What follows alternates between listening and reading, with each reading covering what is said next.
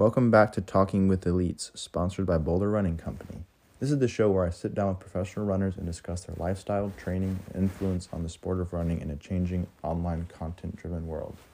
Today I'll be talking with Sydney Gidabudai and Aaron Templeton, both new members of Boulder-based team known as Tin Man Elite. We'll talk about their road to becoming part of the team, why they think they have been able to gain so many fans in a niche sport, the growing sport of ultra running, and even controversy surrounding Nike. To find out how Tin Man has risen to the top, we ask, what was the roadmap for this success thus far, and how do they plan to continue their rise? I'm your host, Will Bates.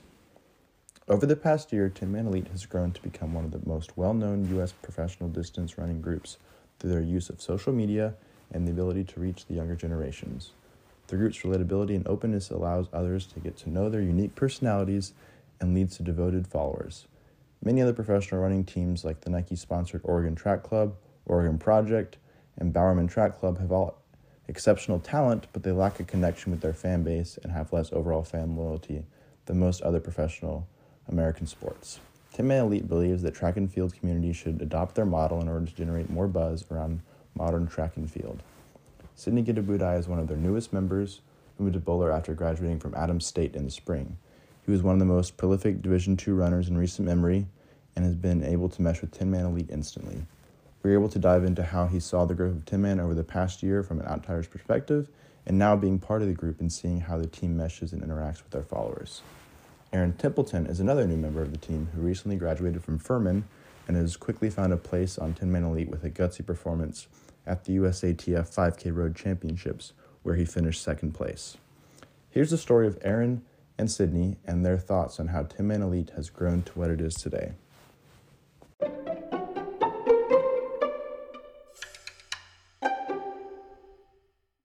So to start things off, why don't you guys introduce yourselves? Aaron, kind of tell me how you joined Tin Man Elite, kind of your college background of running, where it started, and like the passion for wanting to run professionally. Awesome. Yeah, my name is Aaron Templeton, new member of Tin Man Elite. I am originally from Knoxville, Tennessee. So my background in running, originally started running just to stay in shape for soccer, and then once I kind of got good in high school, I decided to give soccer up, and ended up getting recruited by a few colleges and chose Furman University. Had a okay career up until my fifth year, and when things really kind of took off. And then my kind of decision to join Tin Man was I was really kind of looking for a program that was different than most other pro programs. I talked to a lot of different groups, and I just found that the guys on Tin Man and the way that the team was run was just something that was really for me. And so I kind of made the jump and forewent some opportunities just so I could really kind of go all in with Tin Man. And I think it's been like the best decision of my life. Awesome. All right, Sydney, what about you? I'm Sydney Gidabudai. I'm originally from Southern California. I ran into running, or found myself in running through like my dad. He was always a runner. I knew that he'd go out and do workouts every week and all that, even though he was getting older and all that. And I eventually just started to join him, and it was just like a way that me and him like grew together and grew as founded our relationship, I guess, a little bit more so. And so I just like really enjoyed that. It kind of like instilled like a different kind of passion that I just didn't have when I was younger. I didn't play other sports, or I didn't have any other hobbies. And so it was something that was like totally new to me. And so from there, I just kind of gave myself like big dreams. And I think since the first few months I started running, I thought to myself that I was going to run in the future, and then I was going to do it as a job. And so I'm glad that I found myself here at Tin Man. Yeah, for sure. So y'all have both competed several times under Tin Man so far. Talk with me a little about that transition between college to running professionally, and if you think the training is translating well, and if you think that this running atmosphere is like similar to how it was in college of having that group, and you finished second, like the USATF 5K championships, and Sydney, you did really well at the 10 miler like a month ago. Mm-hmm. So talk with me a little bit about that and of how that has translated. Yeah, I mean, I think, I guess I've only had one race under 10 man, but yeah, I think that the training is translating. Things went really well there a few weeks ago, in New York, and that was a huge breakout race for me, I think. And I didn't think I even knew that I was that fit or that good at the time. And so, I think, like you were saying, like about the team environment, I think going back to why I joined Tin Man, I mean, that was a huge factor for me, was seeing that there was a team of young dudes that are basically like a college team.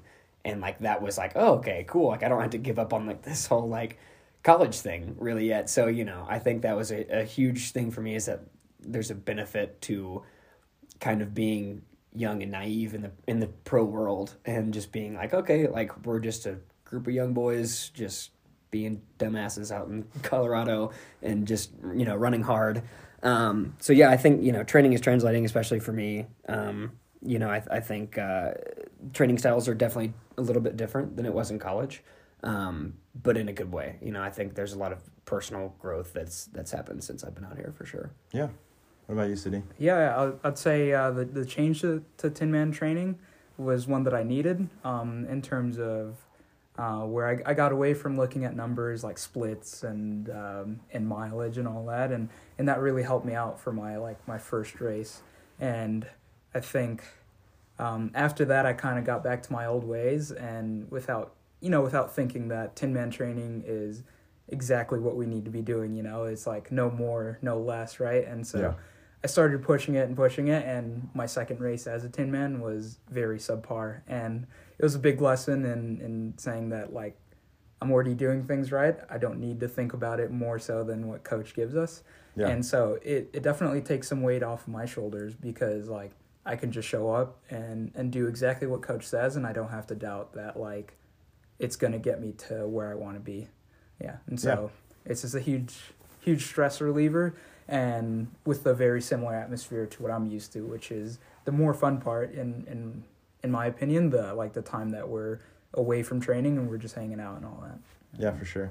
Mm-hmm. So going back into like the coaching part of it, did Coach Schwartz, did he have kind of an idea of like what Tin Man wanted to be, as far as like reaching out social media wise, or is that something that one of y'all, like Sam or someone like that, one of the original people, that they thought of? Yeah, I think that was probably definitely on Sam. I mean, there's kind of like that original group of Tin Man that really kind of laid the foundation for what Tin Man is today. I think all the branding stuff and the ideation behind pushing social media and things like that, I think a lot of that really kind of can be attributed to like Drew, Sam, Reed, Connor kind of. They all sort of were the ones that really sort of started to create, like, what is Tin Man? What does it mean to be a Tin Man? What does it mean for us to be doing what we're doing? What is the brand pushing for? Who is our target audience? So like, I think a lot of that kind of came from like those young guys. I think Coach Schwartz obviously, can continue that. He is, sort of the brains behind how we get good. But I think, a lot of the ownership of what this team is really is on the athletes, which is a huge part of, like, I'm assuming why we both really kind of ended up joining Tin Man, is because it's like, wow, like, I am very much in charge of everything that happens with this team. So, like, that was a huge thing for us, I think. Yeah, so you have a lot more freedom than, say, something like Bowerman, where they're directly involved with Nike and they're the one that kind of dictate kind of what goes on. Yeah, I mean, obviously, we're not on those teams, so like we can't really speak too much for them. But at the same time, I think that they're, without us having a team contract with Adidas and stuff like that, like we are very much the owners of this team. Yeah, definitely. As far as social media part goes, who's kind of in charge of that, about reaching out to the fans? Is that something that's kind of everyone has a hand in, or is it something that kind of one person handles and is the one that tries to get out all of that content for the fans? Yeah, I think it's still within that core group of guys, but I think as we've joined the team and obviously have kind of established ourselves as members of the team, we definitely have input, and I could see us being members of that core group that does have like a big say in what's out there and what's put out there, and And so it's great because, over the weeks it makes me like feel like I feel like I'm more and more appreciated when, say, Sam asks for my opinion, whether it's like, he's asked me a few times like, oh, is this something that's cool? And like I'm sometimes a little brought back because I'm like, oh, like I didn't really think he would ask me. I thought he ran the show, and so he really wants to hear our input, and I feel like I'm not really pushing that button, but it really feels like I have something to do with the whole team as a brand. Yeah, right. Sure. Yeah, there's a lot to be said about, there is kind of like, at the end of the day, there's a few people that sort of make that final call of, what goes up on Instagram or like what goes out on Twitter or YouTube, whatever it may be. But at the same time, we all are Tin Man, so we all do sort of put input, and I think that's like that playing field of like, there's no like hierarchy, you know what I mean? There's no like, oh, I'm the only one that gets to decide because I have this job title or whatever. It's more of a collective decision, of things that go up and kind of what pushes our personal brand, and it's more of a discussion. And I think the cool thing as well is, like I said, like we're all under this umbrella of Tin Man Elite, and we have our main sort of avenues to reach our fans, YouTube, Instagram, Twitter, whatever. But at the same time, underneath that umbrella is, 12 guys who all have their own personal brand that they push. And that's the really cool thing, is that it's like everyone has their unique piece of Tin Man, and like everyone sort of plays into what makes us us. So I think it's very cool that like each of us sort of has our own niche of like personality, right? Right, exactly. Personality and what we find funny, and what some people relate more to Sydney than they do to me or to Sam more than they relate to either of us. Whoever it may be. So I think that is an awesome thing, that it's like there is this like personal push that everyone collectively wants to be better, not only as a group and seen in that group, but also by ourselves, I guess. Yeah, definitely. It's like someone that follows like a lot of different people. I think it's interesting to see like this, say the same workout or the same activity that y'all are doing, and you get different perspectives on it because it's different. Right. And it's funny because you get this person's opinion on it, taking a picture of you doing this, taking a picture of that. Right. Which definitely kind of adds to it as well, and definitely has that personality thing where it's like, oh, this guy, is a little bit more serious. This guy's a little bit more funny. They like to mess with each other. Mm-hmm. Yeah, for sure. Yeah. I definitely relate to that.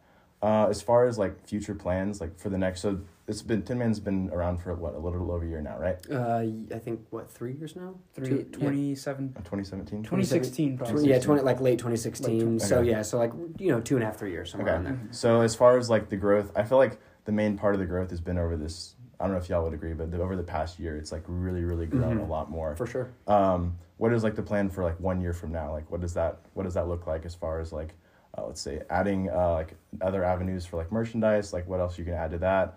And then like plans to like reach out to fans, like their YouTube, maybe making more of like a more in-depth series. Like what are the kind of those plans like? Yeah. I mean, I feel like there's so much kind of going on under the hood. You know what I mean? Yeah. There, with obviously the Olympic trials is huge. Exactly. I was gonna say that like there are many ideas thrown out, and it's because we do want a lot of things to happen. But the main focus of Tin Man is to run fast and make teams, and this is a very, very crucial year because it's like the most important year ever that we have, right? And for the next 4. and so I think there are so many ideas thrown around that sometimes we just don't even put them in a basket, right? Like we just kind of throw them out and we're like, oh, that would be cool. And I think we'll get back to those after this Olympic year, but I think we'll continue to put out content through the year and put out merchandise and all that. Yeah. I mean, we have a guy with us, Max McNerney, he's kind of the guy who develops most of our content. So like he, when he's here, he takes photos, he does the Inside Tin Man Elite stuff.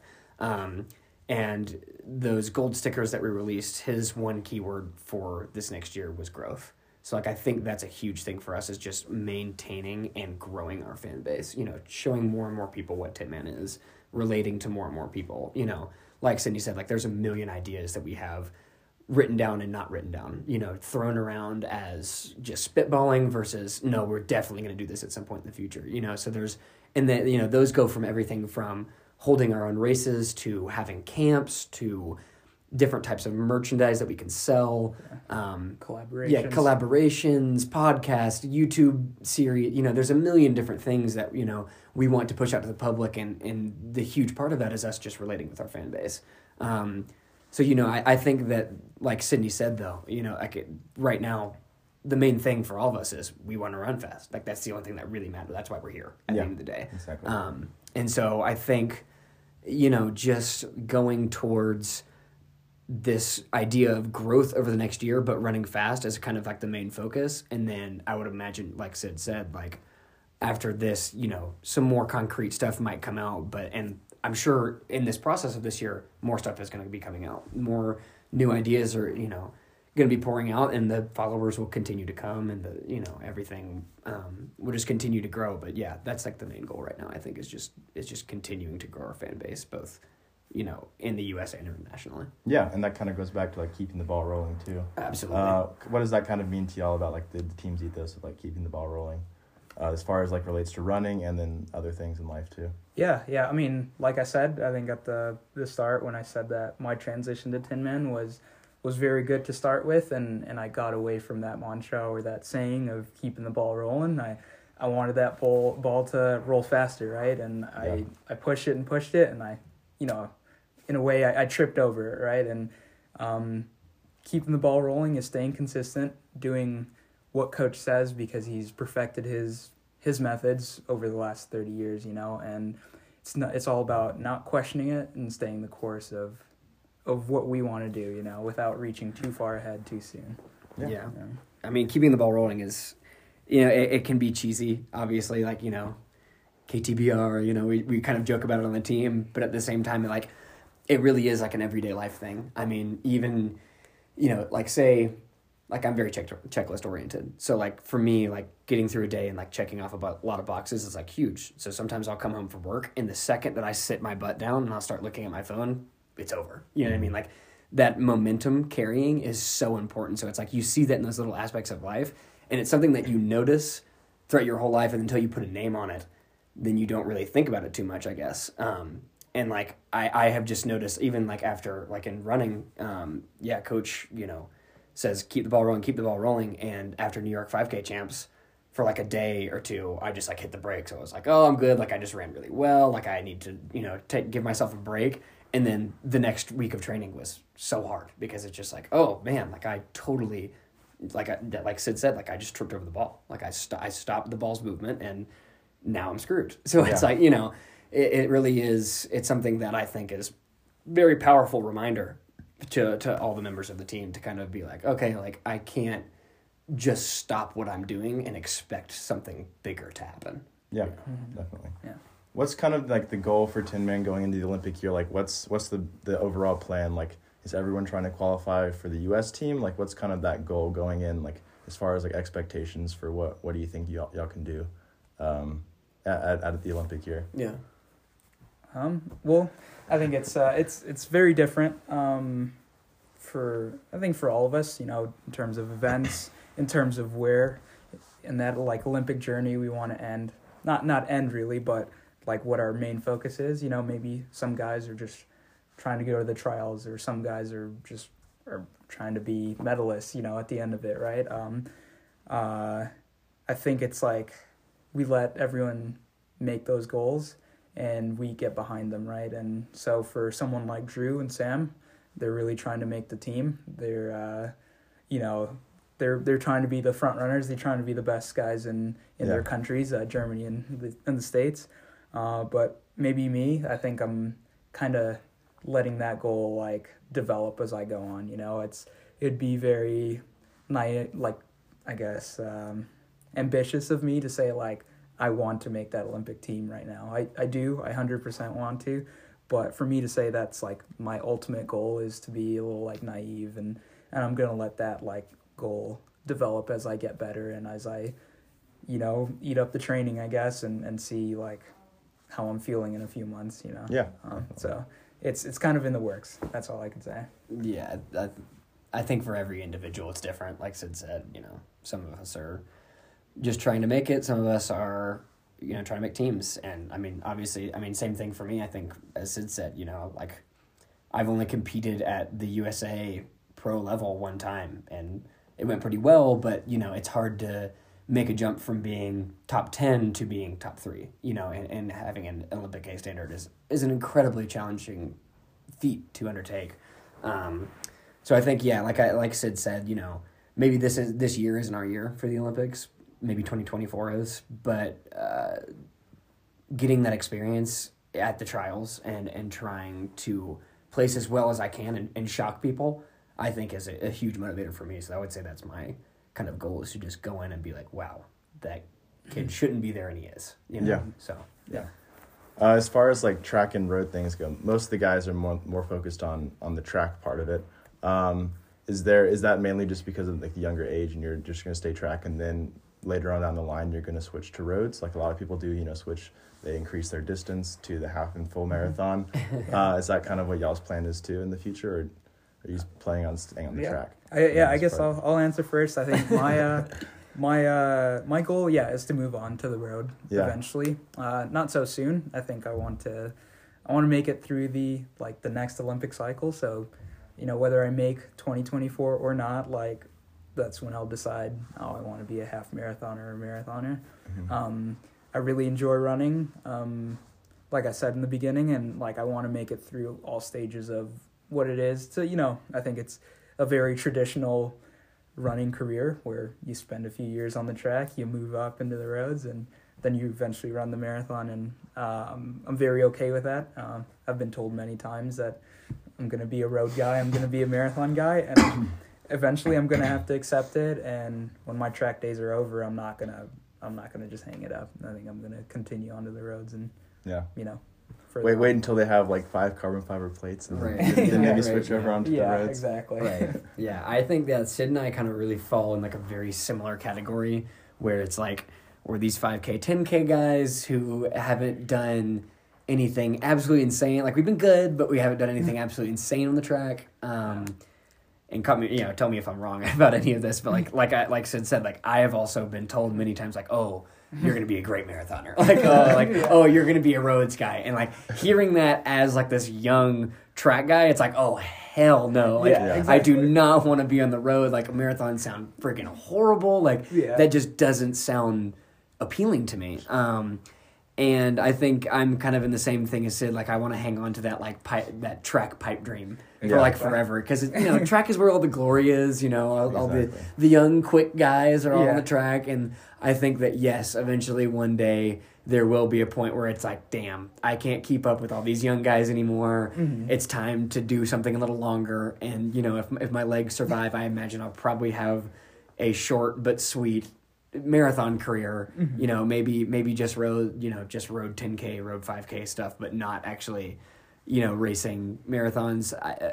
Right now I think it's just like one of those things that's like, a marathon just seems so unbelievably difficult, you know. And so that task, you know, I applaud Reed Fisher on our team for making the jump to marathon, because I mean, he's 24 just like me. Mm-hmm. And you know, he's already basically being like, I'm gonna attack a 26-mile race, and like that, to me, that's just insane. So I think I'm hanging on to the dream for sure for a while. I mean, I think I could see Aaron here. I mean, if he was someone like Ben True, who's, I don't know, 32, 33 now, if he's running on the track in 10 years, I wouldn't be surprised, you know, if he's like kept that speed up. I think he would enjoy that, and if he was like still competing at a high level. But like I think, you know, there's a difference in that. Like, for whatever reason, like, we both have a chip on our shoulder when it comes to track running, because of that thing where everyone tells you to be a road guy. Exactly. It's not that it's not like, it's almost like they're selling us short for being track runners, I guess, in a way. Yeah. Which they're not, you know, but they're just appreciation us for our strengths, you know. Right. But it really feels like they're selling us short. Yeah. Sid and I are definitely both very much strength runners, where, you know, we can pack a little bit more miles, you know, and really build up a strong aerobic base, and we just sort of go hard at the entirety of the race, and, you know, we don't usually try to leave it to a kick. But I think there's a small slap in the face feel when someone tells, oh, you'll be a great roads guy, or like, you'll be a great marathoner, because I want to be a good track guy. Right, because it's basically someone telling you, hey, you're not quick. And Yeah. it's like, oh yeah? I'm going to prove it to you. Yeah. So I think there, like Sid said, there's a huge chip on the shoulder, sort of, I think, in both of our minds where it's like, oh, I'm going to prove to you, Yeah. I'm going to prove to you that I got a kick. So, Exactly. you know, I think there's plenty of work left to be done on the track for both of us. Yeah, for sure. What do you think about, like, way on down the line, what do you think about, like, the whole growth of, like, trail running and things like that? Is that something that remotely interests you? Because a lot of guys, like, let's say Jim Walmsley, I mean, he came or he went in the military for a little bit and then went straight on into the ultra scene, and he still Right. had that speed, and he's been able to translate that to ridiculous, like, 100 miles and things like that. For sure. And do really well for himself. I mean, there's still a huge market for it, especially, like, I know Hoka does a lot of stuff with trail running and things like that. Yeah. And, like, UTMB, and they have these huge viewerships for it. And, like, do you think that's something that any of y'all would be interested in the future, or do you think you're more of you prefer, like, pounding the pavement? I guess personally, I may not be interested in it as much, and I think it's something that maybe the kids of now, like the 13, 14, 15-year-olds of, like, right now are gonna get into, and I feel like it's gonna develop very well in the next 10, 15 years. Yeah. And, like, I think I want to be a track guy, because I think if I just thought when I was young, when I thought about running, like, it was kind of what was, like, what I was exposed to, I guess. I was exposed to a lot of track Like running, Usain Bolt, a lot of that, road running. yeah. So I wanted to be fast, and I didn't see many, like, glorious pictures or videos of trail runners, and it just didn't really instill, like, that, like, complete love for it. And it's not that it's bad, it's just I didn't, like, learn how to appreciate it enough. And so I guess there's no burning, like, desire to go run up out into mountains the trails and Yeah. exactly. I'm probably about to get on my soapbox a little bit here. So I have multiple things to say about ultra running. So I think one of the most interesting things is that running is such a subculture, and running is such a sort of, the people that do it, they sort of connect in a certain way that other people may not.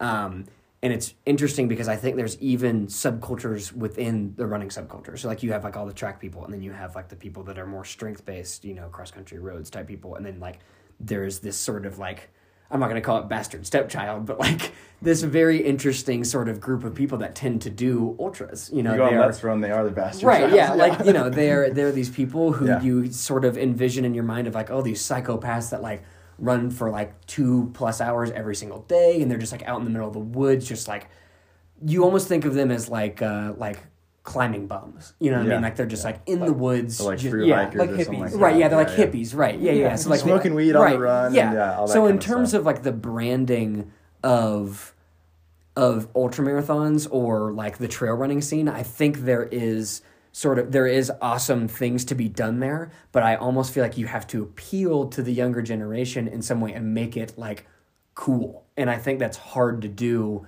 with the current people that sort of do that. In terms of my own personal interest in ultras, I am sort of a completionist, so I imagine that one day I will like to do a few of them just because they're so well known. Doing, like, the Badwater would be awesome because it's, it's 135 miles in the hottest place in America, or in I guess the California. Western Death Valley in right? It's in California, Death Valley. Like, it's starts at negative elevation. right? Yeah, like, just an insane race. And so, like, to me, that idea of, like, oh damn, like, I really have to challenge my body to do this, like, that is a very cool idea to me. Yeah. So I imagine that I will do things like that, but I don't think I could ever even imagine coming into, like, that world and being, like, competitive. I'm not right. Yeah, like, not training for a specific race and just, like, for me, it would be much more of, like, I am straight up just trying to finish this. It is in no way for glory. It's just for my own personal, like, I mean, like, people say that you, like, transcend in moments like that, where it's like, you do something that is so freaking hard that it's like all of a sudden you're just like, wow, like, my body can do so much more than I think it can. So, like, that appeals to me. But in no way do I think, like, the idea of being like, oh, I'm an ultra runner, like, that doesn't appeal. Running to at, me. like, 7:30 pace for 12 hours Right. or whatever. That's the subculture I don't think I'm ever going to dive into. Yeah, for sure. Yeah, I think it's interesting because most people that do it are older. Oh, yeah, for sure. I did the Bandera 50K in January, and I was by far the youngest person there. Like, everyone else was, 40, 50. these old guys. It's like old and stubborn, just plodding along. Yeah. But yeah, I think it's interesting. I think if maybe like you talked about having like a younger audience, like something that appeals to younger audience, like even like a team, let's say like an ultra running team. Like I know the Coconina Cowboys and Flagstaff, they kind of have that kind of vibe. But yeah, I think it's interesting. I think something like that could elevate the ultra running scene. But I think for the most part, all the money for the most part is in track for sure and road racing. Yeah. I think another name to definitely drop though would definitely be like Grayson Murphy. Like Grayson Murphy is definitely a good name that it's like, oh, okay, like I could see her pulling some traction, with younger audience, younger girls saying like, oh wow, like there's someone who's cool that's running these trail races and winning them and doing well, and I think there's definitely something to be said about that. Yeah. I think another point, like the team aspect of ultra running is very interesting because another thing, I mean, maybe this is a very wrong assumption of me, but usually when I think of ultra runners, I often think about these guys who are usually out there alone too. Like not only are they, pounding at the miles, but a lot of times they're by themselves. And I think that's like another huge thing is like to have a group of guys to support, that's different. But, if there's just one dude that's just, he's almost like a ghost because you never see him because he's just on trails all day. Like, you know what I mean? Like there's not much mass appeal to that, I think. Yeah. Cause it's more of like I don't want to say self-centered, but it's very like individualistic where it's like, some of them, it's not even about the race. It's just like, how hard can I push myself? Yeah, you're in your thoughts and like, can you push your mind past like what you think is possible? It's almost like a monk sort of idea. I was gonna say that. Yeah, it's like you can't really like, I was gonna compare it to a monk, like because you can't like to kind of like put it out there and put it out in social media probably takes away from what it truly is. Maybe being out there for 2 hours that's all it needs to be. It doesn't have to be glorified, You just have to, just have to do it yourself. And it's kind of a weird, like to encourage people to do it themselves, you have to get it out there through social media, but using social media and making it glorified is kind of getting away from what it is. It's a paradox. It's a paradox. It's like a paradox. Yeah, definitely. Yeah, and I definitely think, like you said, like the older crowd, I feel like a lot of those people, if you polled the general sort of ultra marathon trail runner sort of people, I think the majority of them would be like, hell no, I don't want more people on my trails. Like, I don't want more people doing that. I don't care about people watching me. It's about me meditating in the woods for 3 hours, basically. And it's like, so I think there's a market for it, and I think there isn't at the same time. It's very, very interesting. I think someone would be very hard pressed to really successfully kind of make a campaign for that. Yeah. I think it's interesting too, like one of the guys, Matt, I don't know if you know who Matt Daniels is. He ran at Adams State. He was a sub four guy. Oh, wow. And now he does ultra marathons. He's sponsored by Nike. He finished 4th this year at Western States, which is like kind of the biggest one in the U.S.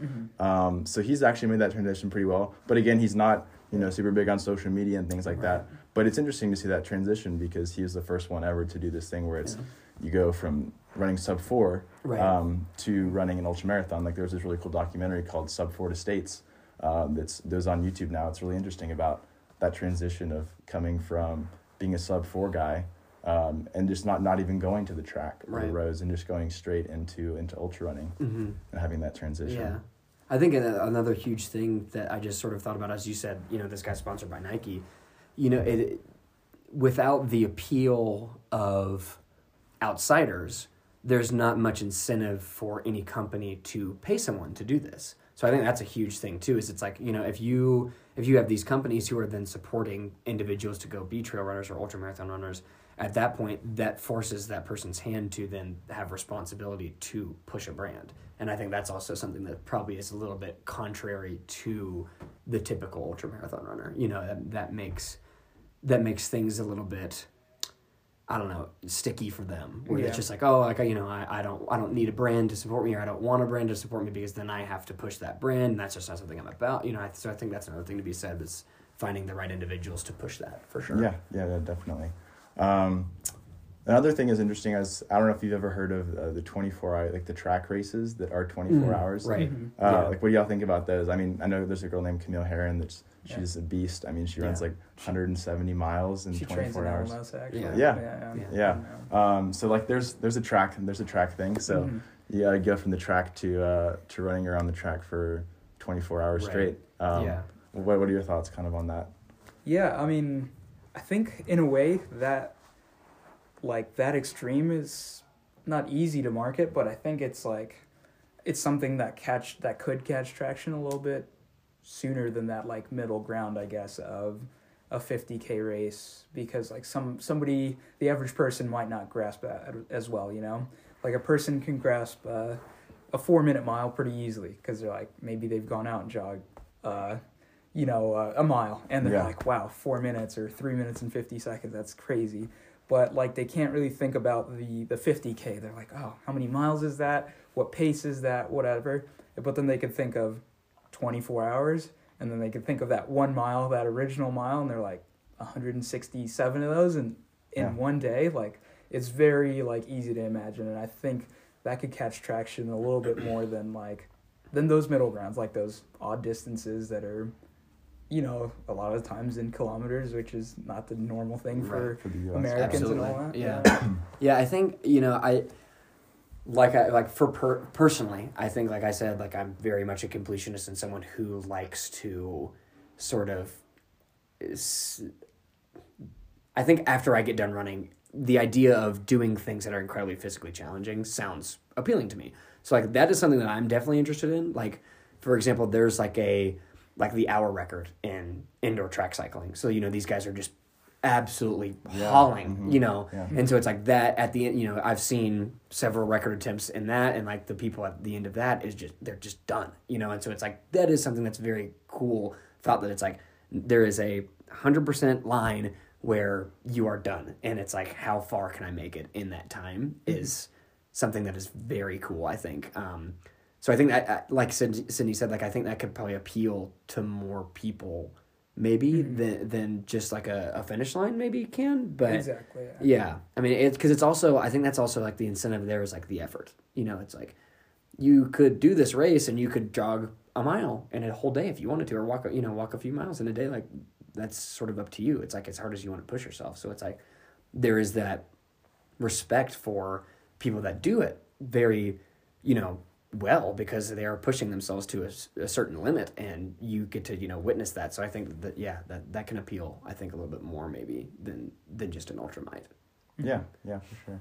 Yeah. Another thing that's kind of been going on right now in the running community is the Mary Kane thing and things like that, and about like women in running, and then also kind of about like a lot of, I don't know, just Nike in general, but there's been a lot of stigma there.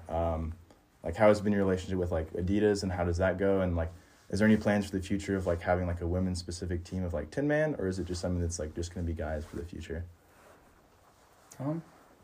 I mean, let's see, my experience with Adidas, you said? I guess that we could start with that. You know, I don't think it's been a huge experience or big relationship with Adidas just yet, because I just joined, and I'm not the Drew Hunter or the Sam Parsons just yet, you know, right? I want to be there. And so, you know, I think the guys that have helped us get this like relationship with Adidas are the middlemen, and I don't think I've spoken to Adidas at all, you know, myself. With that, you know, I guess that's all I can say with that. As far as the women specific or staying on the men's side, I think it's something that we have definitely thought about, that we've toyed with, but we want it to happen organically, you know. We don't want to bring in girls and any ladies, girls, women. I don't know. I don't want to use any like Don't offend anybody. Any specific words, but like I think just like we don't want to bring in people and have them and tell them like you got to do this, you got to do that, and for like we would want it to be very self-run. And that's kind of hard to do if we were to keep it under the same brand as Tin Man, right? And, 10 people. Right. Yeah. It's like I guess it's a hard topic, and I don't think I've like toyed with it enough in my head, or even spoken to the other guys about it enough. I think this is kind of like the first time that I've been asked about it, right? You know, and so I think that's something that's like definitely possible, and that would be great. But it would have to happen like organically. Not but, push for it, be like, yeah. all right, let's Yeah. add 10 girls to the team. Just Yeah, right now. exactly. Yeah. Absolutely. Yeah, I think, like I was saying way earlier, like, that is one of those ideas that is more of just in the air right now. Yeah. I don't think anybody's necessarily written it down, or like actually sat down and said, what would this look like? Or, how would we go about this? I think it is, obviously we want to be inclusive. We want, we want our fan base to include women, and everything like that. But like Sid said, like we want it to happen organically. I think if it were to happen, and it's very hard for us to find the right people that, want to do and put in the work that the guys that founded this team did, and really kind of build their own brand and everything. So, I think that's something to maybe look out for in the future, but I'm not sure right now is sort of the time, especially with us, like we said earlier, Olympics, yeah. going into the Olympic year. Yeah. I mean, it's just, that's kind of our focus right now. And that would be a very massive change, Yeah. for us. So yeah, I mean, I think that's, something to be looking forward to in the future. But I mean, another thing that I just kind of thought about going back to the sort of the Mary Kane and the ultramarathon stuff, like, I think it is very interesting how in the ultramarathon scene, women are very equal to men and better most of the time. Like they're more Courtney Dauwalter, right, I mean, yeah. she beats guys like on the Yeah, regular. they're more, women are more efficient at burning calories, so they stay at a sustained pace for longer, and it's so I think that is a huge appeal to ultramarathon is the female crowd. Mm-hmm. Then sort of segueing that into Mary Kane, I mean, obviously that's a horrible thing that happened. No one sitting in this room was there, so we can't say what did happen and what didn't happen and everything like that. But if the rumors are true, it's obviously like a horrible thing. Weight is such a big thing on both the men and women's side of running. I think Sid and I were actually having a conversation today earlier about race weight, and I was discussing about how during my 5th place at NCAA's, I was like the lightest I had been in many, many years by I was at like a dangerous weight, and so there is sort of that stigma where you feel like you have to lose and lose and lose weight, and and if you have somebody that's writing your checks saying lose weight, that's horrible. So obviously, it's sort of, I think, struck a heartstring for the vast majority of runners, because I think whether or not that it's been directly told to you at some point, you have thought about weight. That's just part of our culture. Definitely. Part of sport, Yeah. like, just in general too, like in football, like it's Absolutely. all about gaining weight. For sure. Like Yeah. when I did football, like my freshman year of high school, I mean, it was like, you need to gain weight, you need to gain weight. I'm like, I can't gain weight. Mm-hmm. Like my body just I just can't put on weight. Right. So I think it's interesting because it's like in all kind of sport, it can go both ways. Like you need to gain more weight, you need to lose weight. Mm-hmm. There's always like, you're never like what you're supposed to be almost. Right. It's Yeah. just like, Right. were you gonna add something, Sydney?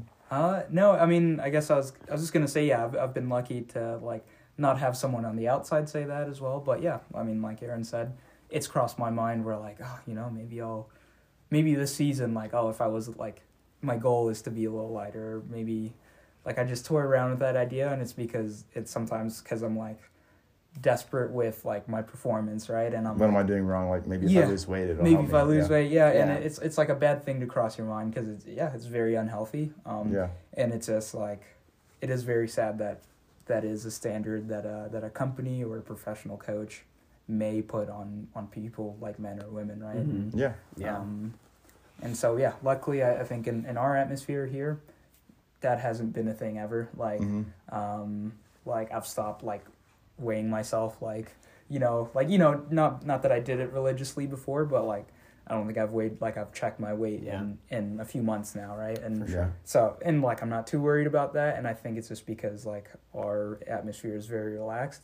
You show up, and if you're feeling good, you're feeling good, right? And it doesn't matter if you're 10 Weight. pounds over Yeah. what you usually are or 10 pounds under, like then it's just kind of like everyone keeps each other accountable, saying like, you look healthy, you don't look healthy, do this, but they don't say you need to gain weight, you need to lose weight. Right. Yeah, that's good. Yeah. Right. It really is a feeling thing. You know what I mean? Like I've trained in like a probably 7 to 8 pound range and felt good on both ends of that spectrum. So it's like, obviously, it is the sad reality that there does reach a point where if you're too skinny, you start to underperform, and if you're too large, you start to underperform, you know, and so there is something to be said about it, but at the same time, it's like, you know, there needs to be healthier avenues for athletes and coaches and trainers, PTs, whatever it may be, to sort of dietitians, to go about that issue and be able to, you know, talk to the athletes about, hey, yes, you have to maintain a certain healthy weight, but you also need to be getting your nutrients in, you know, and so it's like, you know, it is just a sad reality of our sport that is, unfortunately, especially on the women's side, pushed too far usually, you know, and it's just, you know, it causes not only physical health issues, but mental health issues, and it's just, you know, it's just a sad part of our sort of subculture, I'd say. Yeah, and like need to add more girls to like the actual coaching staff as well. It's a big thing. Like Shalane Flanagan, I know, just joined Bowerman Track Club as one of the main coaches. Right. So hopefully that will help. Another Nike thing, a little bit different, not quite as dark, about like the carbon fiber plate shoes and all of that kind of drama. I did a research methods topic on it. I did, you know, kind of a whole study on it, kind of about the shoes and like what people's alternatives for it are, and like, you know, limiting certain things. Like, what are y'all's thoughts kind of on that whole thing? I know I talked with you a little bit yesterday about it. Yeah, I guess I've definitely thought about it, and I've been like I'm just on the fence, and I've been on either side. I think at certain points, you know, from the 50s to now, shoes have gotten better, right? And so like shoes, the average shoe right now, not the 4% or the carbon plated ones, are probably 4% or more percentages better than the ones in the 50s, right? And so eventually they'd get better. But I think just like the craze now, it's just that if those like studies are true where they say that it is 4% or like whatever more efficient, if they are true, it's happening too fast for me to be comfortable, I guess.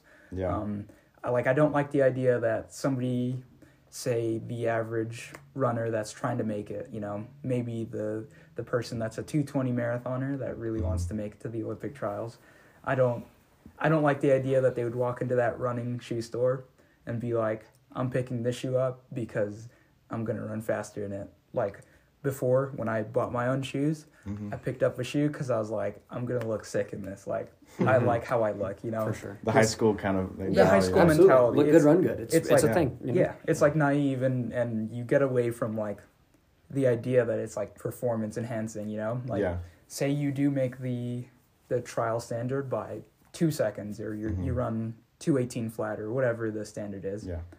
Like, but you're wearing those shoes. Can you really be proud of making that? If you believe that those shoes helped you, but you made the trials, like, you have to believe that without the shoes, you wouldn't have made it. And so could you really be proud of making the Olympic or if trials? you're like the guy, let's say you didn't buy the shoes, you're like, I'm not going to buy the shoes, like, screw those. Right. Yeah. And then you don't qualify by 2 seconds, and then someone qualifies by 2 seconds, and they were wearing the shoes, you're like, I would beat them by, like, a good amount. Like, if I exactly. Right. And that is, you know, I've run into athletes on both sides of that fence where it's like, you know, I think that, I mean, we even have guys that we've trained with that have said things like, oh, I'm sick of losing to the guys that are in these shoes. And it's like, Nike guys. Right. Yeah. And, you know, it is very unfortunate, because it's like, there is such a moral question where it's like, okay, so like we can't allow someone to take EPO, but we can allow someone to run in these shoes that are supposedly make them better. And so it's like, at what point, you know, is too far? And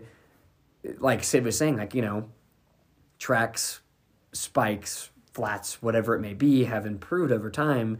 You know, you maybe give Roger Bannister a Mondo track and a pair of, you know, Avantis, and the guy runs 350, you know, instead of just, you know, 359. Yeah. And so it's like, you know, there is sort of like that, is this natural development starting to go up some sort of exponential curve, and we're reaching points where the technology that we're wearing is basically the same thing as a chemical, you know, as a chemical drug making us better. And so it's like, I personally am one that falls into the less carbon fiber, whatever bull crap that you want to shove in my shoe, the less of that I can run into, the better, because I would rather have the peace of mind saying, no, that was me.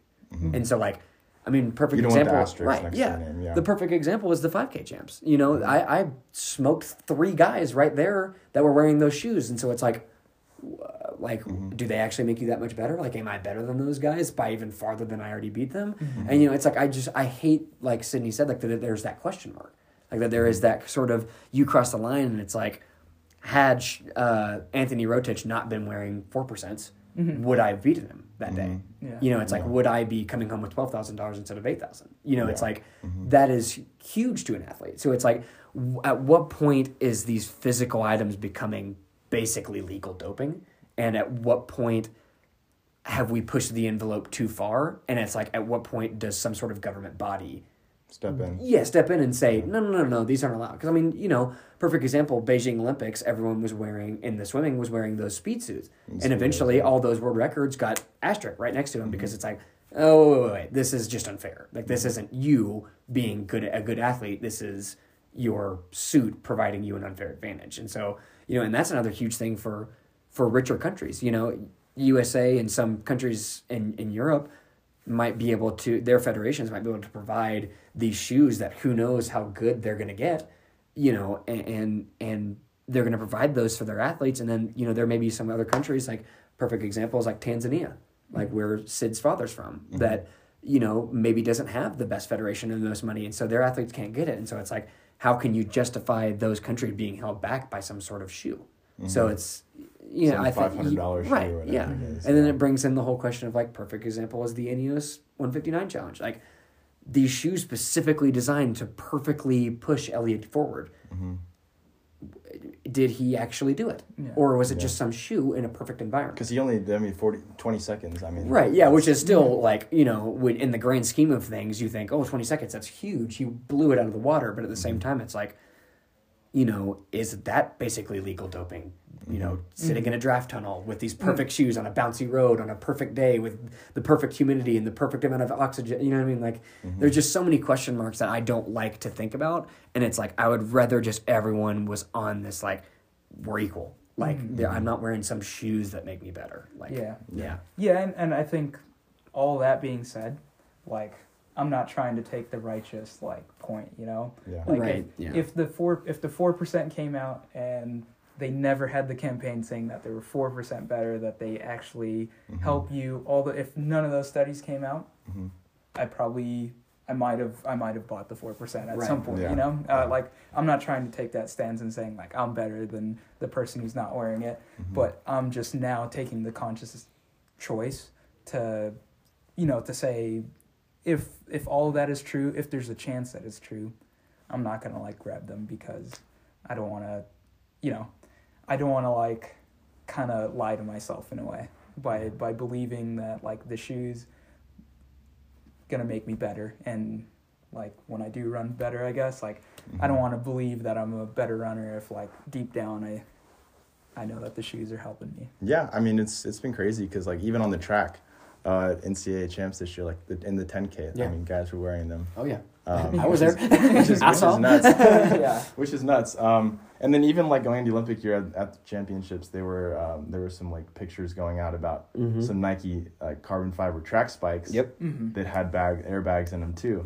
And so like that can be something too, because before it was like, it's just the roads, it's like not quite as like the stakes aren't quite as high. But now like going into like world championships or like going to the Olympic year, it's like, damn, like milliseconds matter on the track. I mean, so like everyone's super close, even like the 10K on the track is super close.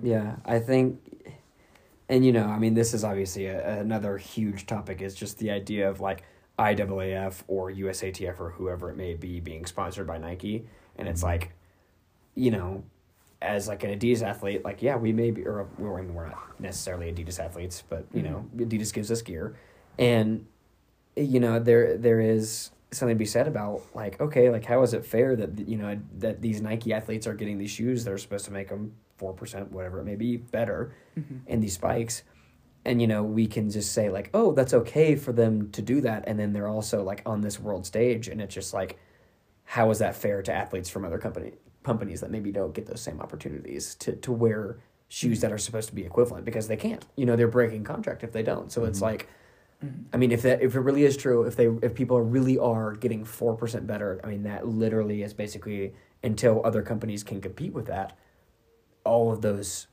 Adidas, Saucony, whatever, Asics, whoever it may be, is just falling farther and farther behind, while this company that is literally runs the show, like literally runs the IAAF like and the almost USATF. everyone's Yeah. sponsored by Nike. Right, exactly, yeah. And track so, races, yeah. you know, all these Nike athletes are continuing to push, and before we know it, Alberto Salazar and just, you know, sanctioned doping and Nike, all that'll be swept under the rug, and they'll just be sitting there with a nice smile on their face, and people will be handing them $150, you know, left and right to get these special shoes, you know? Yeah. So it's like, you know, I mean, that, I guess that's a pretty kind of like, oh, the rich get richer sort of an argument, Yeah. but it's, you know, there is sort of, you know, now that we're in that world, there is sort of a, hey, that's not fair. That kind of crosses your mind for sure. But at the same time, it's also like, then, you know, run for Nike. Yeah. You know, so it's like, yeah, it's there's all sorts of ways to looking at it for sure. Do you think if like let's say they would ban them, do you think that like all of the records before like should have asterisks, or like, because then there would almost be a point where like, so let's say it would take way longer to break a record again because like everyone goes back to wearing flats, and Right. then it's like, oh crap, like that's gonna be so hard to run 1:59:40 because I didn't have like this gigantic shoe that was Right. Yeah.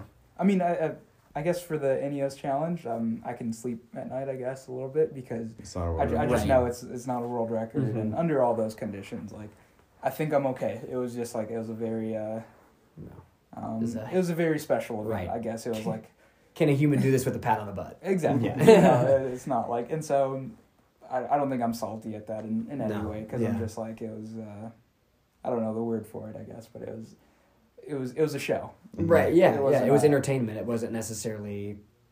It wasn't necessarily an Yeah, athletic legit, performance. Yeah, right. exactly. And so Yeah. I'm okay with the NES Mhm. challenge and Mhm. whatever shoes they wore. Right. Mm-hmm.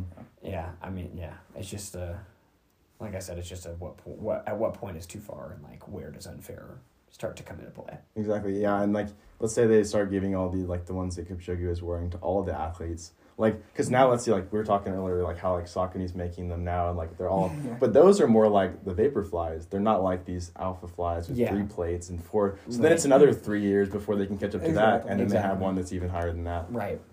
There's a couple of, like one guy was talking about like limiting the stack to like 31, like for the front and back, the difference Yeah. overall like to be 31 millimeters. Yeah. Yeah. Because like the alpha fly is like 52, the Right. stack height's Yeah, like it's 50, just, I mean, 50 just- it's like Jesus. it's 52 like Forces you to run on your toes. 52 Every 40 muscle. something for Yeah. the stack. Yeah. So it's like, and then 3 plates, so they're saying like make it 31 and then have like 1 plate in there and then call it good. Like that's Okay. as much as you can do. Yeah, exactly. Yeah. So but people are getting mad at that too. They're like, oh, that's just like, you just hate Nike. Right, exactly right. And Yeah. that's the thing, is that then you have the Nike lovers who are saying, oh, you're just hating against us. And it's like, in certain ways, yes, that's true. But at the same time, Yeah. yeah, there's just so many different ways of looking at it. And it's just a level playing field argument Yeah. at the end of the day. And there's so many moral ways to be like, point in both directions. And that's the hard part, is it's, you know, we have a governing body who is supposed to make these decisions. And Mhm. it's very hard when that governing body is run by Yeah. Nike's is run- paying right, for most exactly, things. right. Yeah. Nike's paying their salary, so it's like, you know, it's very hard if you're a, you know, a leader of USATF and you are thinking, man, this isn't necessarily fair, but then all of a sudden that check comes in the mail and whose name's on it? Nike, and it's Yeah. like, well, Like, oh. shit, you know, like, how am I supposed to take this company that's paying me and say what you're doing is wrong? Mhm. You know, so I think I think that's a huge thing that I personally want to advocate for in the future, is just the separation of company and governing body, federation, because yeah. because that just I mean, that is just in my opinion is a complete and total ridiculous conflict of interest. Yeah. That's why it's taken them so long to investigate in the first place. Absolutely, yeah, Yeah. 100%. Yeah. Wasn't is Sudco the president of the IAAF? I think that's recent, yeah, something Yeah. like that, yeah. And like he was on like Nike's payroll Right. until Yeah. pretty recent. Exactly. If I don't know if he still is, but I think he's not. But while he was the president, Yeah. he was still on Yeah. the payroll, for some period. Of time. Right. One of the arguments was like, on the other side was like, oh, well, like when the Adios came out, like that was set all the world records, Right. and things like that. But then it's like, I mean, the stack was still low, and Right, there wasn't yeah. a plate in there and things Yeah. like that. I mean, I ran New York Roadrunners in the 5K champs in the Adios, and I can say, as someone who came from a Nike school, after running in, you know, Zoom Streak LTs and stuff like that, the Adios are in no way faster than any other flat. It's Yeah. the same damn thing, Mhm. you know. Yeah. Yeah, the studies that I looked at for my research methods class, like the Adios, they use like the Adios, the Streak, and then the Vaporflies. The Vaporfly was like, for people, it was between like 2 and like 5% for how much faster they were, and then like the Adios was like 1.6 faster than like, and then like the Streak was like 1.4 faster, and then I think that the baseline shoe was like the Pegasus or something. Obviously, you're gonna be a little just bit like a faster. regular trainer. Yeah, for just sure. like a trainer. Pretty quick trainer, right? Yeah. So it's like 4% off of that. So Yeah. for sure. That was definitely a tangent. Yeah. No, absolutely. Yeah. But I think it's something that like we've thought about enough. Yeah. You know. Being as this is our job, we literally moved across the country for one thing and one thing only, that's to run fast. Yeah. And that is something that affects us. So Mm-hmm. I think these are the things that you think about before as you're in the shower or going to bed. You're just like, exactly. Man, like this is bullcrap. How can Nike be paying USATF? Like, how is that and that's. It's just there's so much muddy water to swim through with all of that, and there's a million moral arguments that someone can make from the other side than where I'm coming from, So it's, because I mean, people could say, oh, it's for the good of the sport that Nike funds a governing body, and it's like, yeah, for sure. Like, where else is that money going to come from? Mm-hmm. So there's so many arguments to be made. Arguments to be made. Yeah, like even if you're just speaking about the shoes, you can make it turn into like. People like spikes, right? Yeah. And people make the conscious effort in track season to get spikes over flats because they're like, these are going to make me run faster. Right. They're going to grip you under the track better, and it's just like, I guess that just happened. Like to me, how do my guess is it happened a little bit more naturally, like where, I don't know, like it just like, I guess I don't know. It's hard. Like I'm. Before this year when I wasn't attached to a brand really. I just figured that like Nike was just like waving the shoes, on the other side of the fence, like look at me, Right. And it was just, I guess to me, like I don't enjoy that. Yeah. Yeah. What do you think about the new Adidas one? Like Adidas has kind of thrown their hat into the ring. I guess it's like one of those things that who knows if they're out to, I don't know if they're like strictly trying to compete with the 4% or next percent. Yeah. But I think they're using similar technologies because like the governing bodies are obviously not doing anything about the first ones that are getting better and better and better. And so they're just going to have to follow suit in a way. Right. And yeah. I think this is their way. I don't know if like, I haven't seen any studies, but we'll see. Yeah. For sure. Do you think, let's say, if the Adidas ones do, like, let's say they make you, like, instead of 4%, they make you 3% faster than, like, let's say the Saucony shoe or whatever, do you think that the Adidas one should be banned too? Or what do you think? Yeah, I mean, I think personally, I think if they do decide to ban the 4%, then they should ban all the other ones as well. It's like, I think it would only be fair, but I don't know. It's just so muddy. It's like such so like muddy. It's just like a nuance, It's just like it's something else that's coming in that, begs a question that like, I guess we have to come up with an answer, and like And that's the thing is, it's hard. It's like whose job is it to say like, oh, you can only make someone 2% faster, like, and then someone can say, well, why is that fair versus 4%? You know what I mean? It's like. There's just at what point is it just like, nope, you can't have carbon fiber, nope, you can't have airbag, you know what I mean? Like there's so because that's the thing. Barefooted. Yeah, right. The thing is the only fair way. Right. Is, I mean, and spikes have had carbon fiber plates in them for years now. I mean, since I've been in high school. Yeah. So it's like, is one carbon fiber or whatever, right? Yeah. Fiber, right. So it's like, is one carbon fiber plate legal? Like, how many carbon fiber plates? How big can it be? How much can it? There's just so many question marks, and so that is kind of where my hat does fall in the ring with like IAAF or USATF, where it's like, man, you guys have a tough job at basically deciding like what is allowed, because like that's like a moral question that you could just, I mean, you would take a whole freaking ethics class on just one topic, and I think it'd just be so hard to just like sit there in a circle in like a room all day, just like, oh my god, like where's the line? Like where is that line? And you also don't want to have it to where it's like, all right, everyone has to have this foam, it has to look like this. Yeah. So then everyone's wearing the same shoe except you have an ASICS logo versus an Adidas logo. And that's the problem, because that's kind of lame too. Right, yeah, and then that almost takes away from like to bring almost bring politics in this, like the American spirit. Like, Yeah. you know, it's capitalism. Like, yes, if Nike can provide a better product than somebody else, or if Adidas can buy or provide a better product than somebody else, people should want to buy that product. And Exactly. Nike has proven that. I mean, that is Even the if it's beauty of our country. Yeah. $250, yeah. Right. Yeah. Like we get these technological advancements, and it's like incredible that we can make these things and get so nitty gritty that we can make humans go faster. Yeah. But it's like, then it all comes back to where is the line? Yeah. What I think is funny too is like the spray paint. Like people have been spray Oh, painting yeah. like the vapor flies. Yep. Like I saw like Yeah. there was an Under Armour guy recently that just spray Yeah. painted them. Exactly. Black. It's just so obvious too when they do it. Yeah. You It's know? like nothing else looks like that. Really. Right. Yeah. Yeah. Or like someone even went to the like links. They stenciled the New Balance, like the little the NB Yeah. logo with like the lines through it. Yeah. Oh, They yeah. stencil spray painted that on white onto the black Vaporfly Oh, to make okay, it yeah. seem like it was like a New Balance Yeah. shoe. Oh Yeah. my gosh. Yeah. Yeah, I mean, I've seen- I think that's just people trying not to get in trouble with their Yeah. contracted companies. Yeah. You Yeah. know? Yeah. At that point, you're like, Right. like, I want you to do good because Right. like that's more important than like wearing Right. like some crappy Under Armour shoe Yeah, because like Exactly. They're just taking the stance that this shoe is worth it for me Yeah. to risk my contract for. Yeah, I It's guess, like- yeah. I just don't like that thought. Yeah, exactly, yeah, Because I for think sure. I like seeing fast times, Yeah. but I just don't like the thought, like the idea that people are going to be like, you know what, screw it. Like, I know this shoe makes Yeah. me faster. Whether it's true or not, they're like, I Yeah. know this shoe makes me faster, and I'm going to do what I have to Right. wear it. Yeah. And that's like, it's kind of, you know, it's one of those things that, Yeah.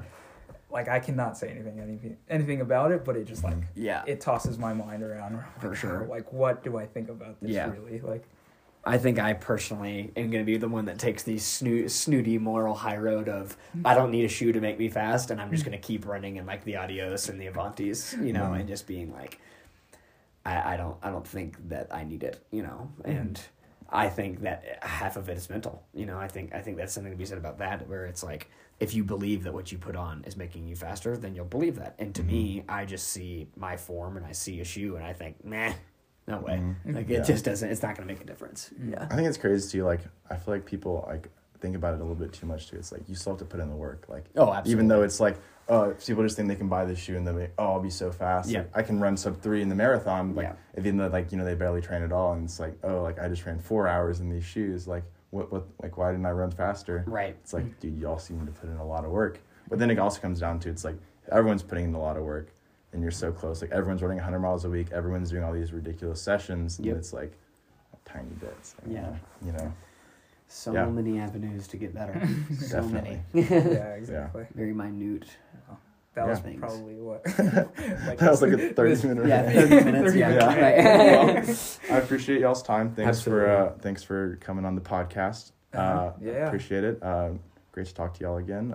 Appreciate it. Looking forward to like what Tin Man's gonna do in the future, like the Olympic year. Mhm. Yeah, in the future, maybe like next year will be senior year, so like come back and like figure out like kind of what happened and like talk through all of that and like the progression of another year of growth Absolutely. and then plans on there from the future. So For sure. appreciate it. Thanks Yeah. for y'all's time. Absolutely. So,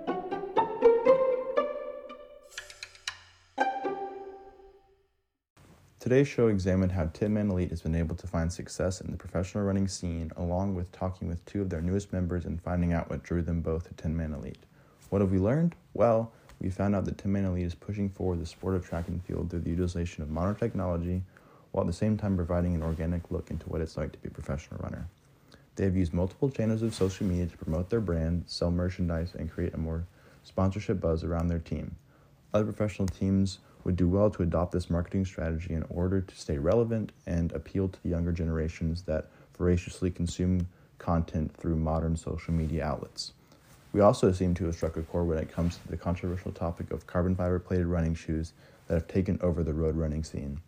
It was very interesting to see how other professional runners view these shoes and the impact they can have on performance. You've been listening to Talking with Elites, a weekly podcast where we sit down and talk with professional runners. This episode is again sponsored by Boulder Running Company, who helps us find these amazing athletes to talk to. We'd like to thank today's guests, Sydney Gidabudai and Aaron Templeton. I've been your host, Will Bates. Thank you for listening, and join us next time on Talking with Elites.